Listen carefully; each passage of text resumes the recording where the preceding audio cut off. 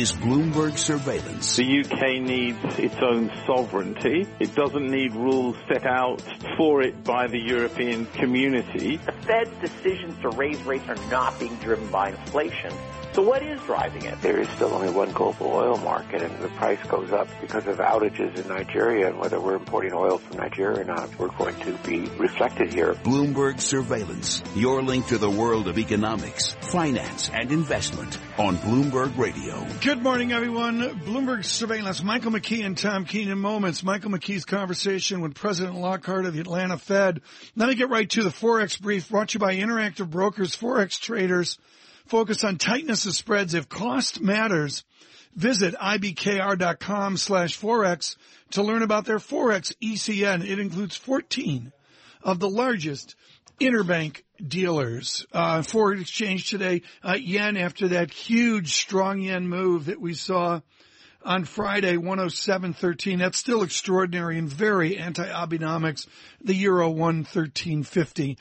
As well. And I've always said, folks, that the Atlanta Fed is away from New York and gets less discussion in the media than it should.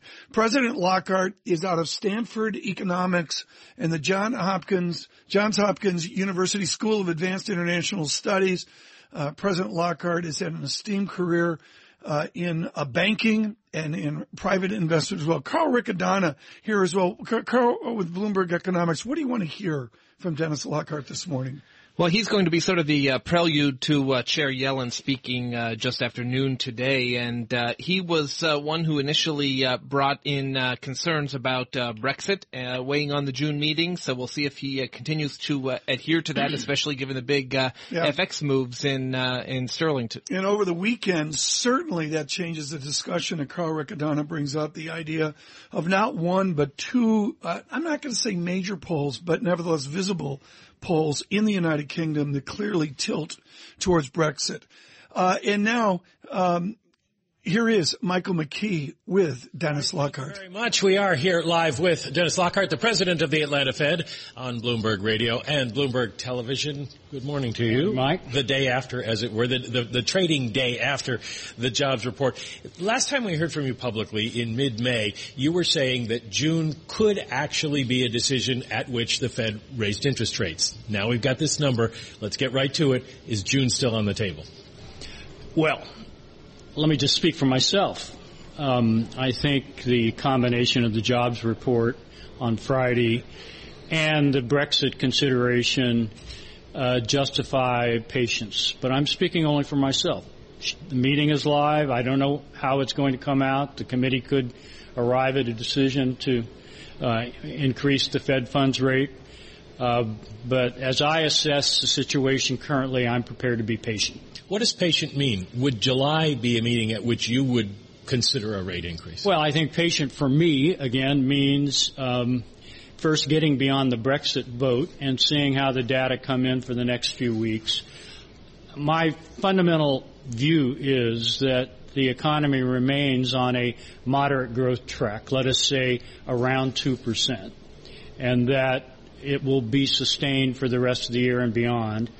So I'm not really changing my overall view of the economy just because of the jobs report on Friday. However, the weakness of the jobs report is something that I think justifies a little bit more patience.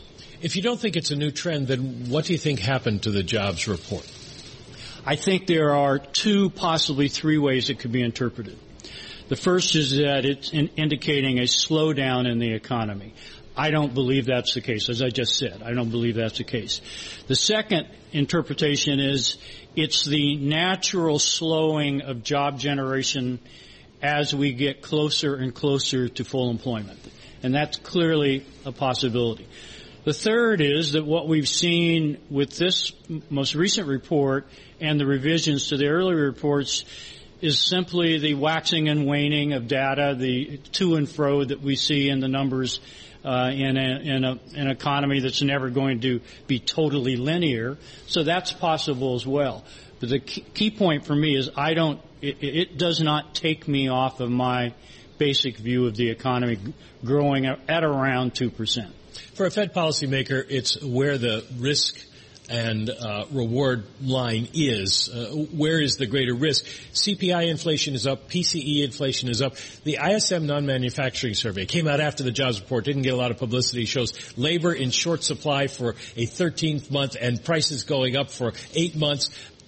What is the risk cost benefit ratio at this point? I don't personally see a lot of cost to being patient to the July meeting at least.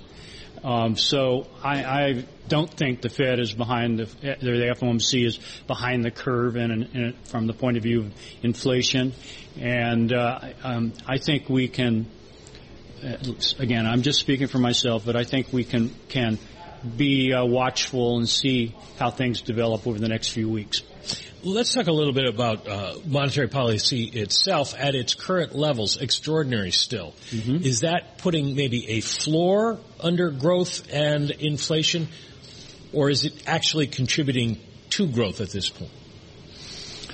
I have to believe that the policy as it now stands continues to stimulate the economy, and I don't see that it's putting a floor under growth and inflation. I think it's net stimulative, and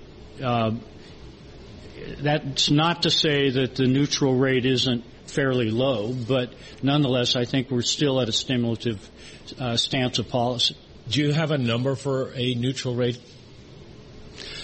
Well, I mean, we debate this all the time, and you can argue that the neutral rate is currently about where the Fed funds rate is, or maybe 1.25, but it's certainly within that range. I buy into the view that the neutral rate changes over time, and as the economy continues to move ahead, the neutral rate will rise. But at the current time, I think it's in the range of sort of where we are, maybe a little lower, even to 1 or 1.25%. Given that, then, where do you see the Fed funds rate at the end of the year? In other words, where are your dots? Well, I have revised my thinking on that since December, and I'm now in the school that believes. First, I'll say we have enough meetings. We have 5 meetings, including the June meeting next week.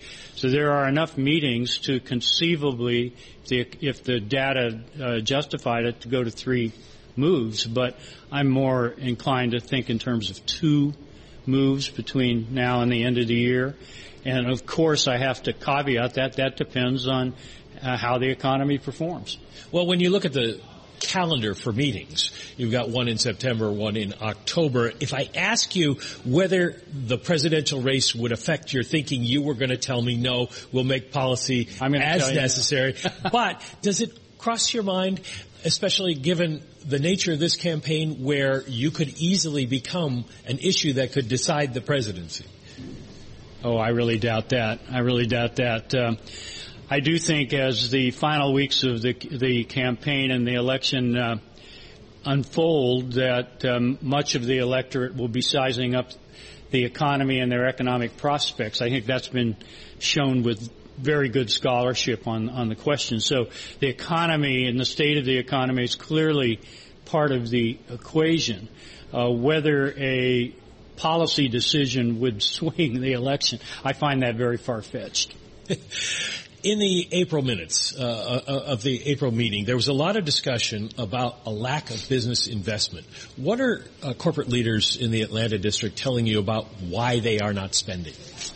We talk to our contacts in the corporate world a lot about this subject to try to understand, what it is that has sort of created a drag from business investment on GDP growth. One answer is simply that we're still in a state of high uncertainty, and that the better part of wisdom on the part of corporate decision makers is to be cautious. Much of the investment that's taking place in equipment is replacement in nature. It's not making a big bet on the future. I guess I would say that I think the uncertainty environment remains elevated enough that business decision makers are very cautious about placing big bets. We're talking live with Dennis Lockhart, the president of the Atlanta Federal Reserve Bank, here on Bloomberg Radio and Television. Business leaders are cautious in an uncertain environment, but what are they uncertain about? Is it the presidential election? Is it regulation in Washington? Is it Obamacare, which is what people talked about the last couple of years? Or is it the Fed and what policy is going to be? Probably all of the above. Let me just parrot what I hear when I talk to business leaders around the Southeast. They will cite uncertainty regarding global events. So most of them have within their scan the whole world, and they're uncertain about how Brexit will unfold or how the European Union will evolve or whatever. They will also mention regulation, uncertainty about regulation, uncertainty about future taxation, future fiscal policy, clearly uncertainty regarding the election, although I would say we don't hear a lot of reference to the election per se. And uncertainty regarding just the overall momentum of the economy, and Fed policy would be part of that. Is that unusual? Is this uncertainty unusual? The world is always an uncertain place. Yeah.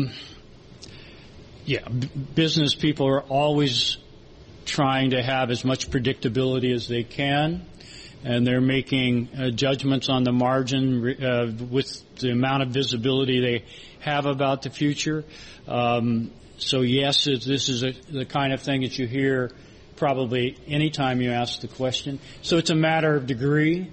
I think it is more intense now than I've heard it than I would have heard it 10 years ago. You've mentioned Brexit a couple of times, the vote on June 23rd on whether or not Britain will leave the European Union. How much of a threat to the U.S. and global economies do you think it really is? Well, first, that's the right question, because as a policymaker, I have to be thinking not just whether this is a big event for the world, but whether it's going to somehow spill over